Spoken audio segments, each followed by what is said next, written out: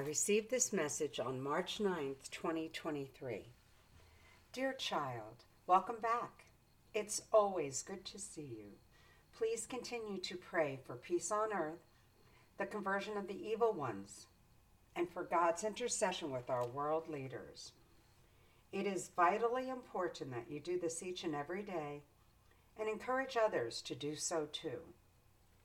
Child, your world is changing at a rapid pace, all for the better, I may add. Watch the process. Soon you shall see an end to all wars, poverty, and disease. Soon you shall see Christ's second coming and peace on earth.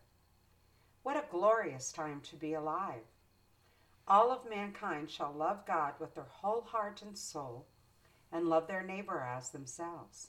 Yes, my child, yours is the generation that shall experience it all.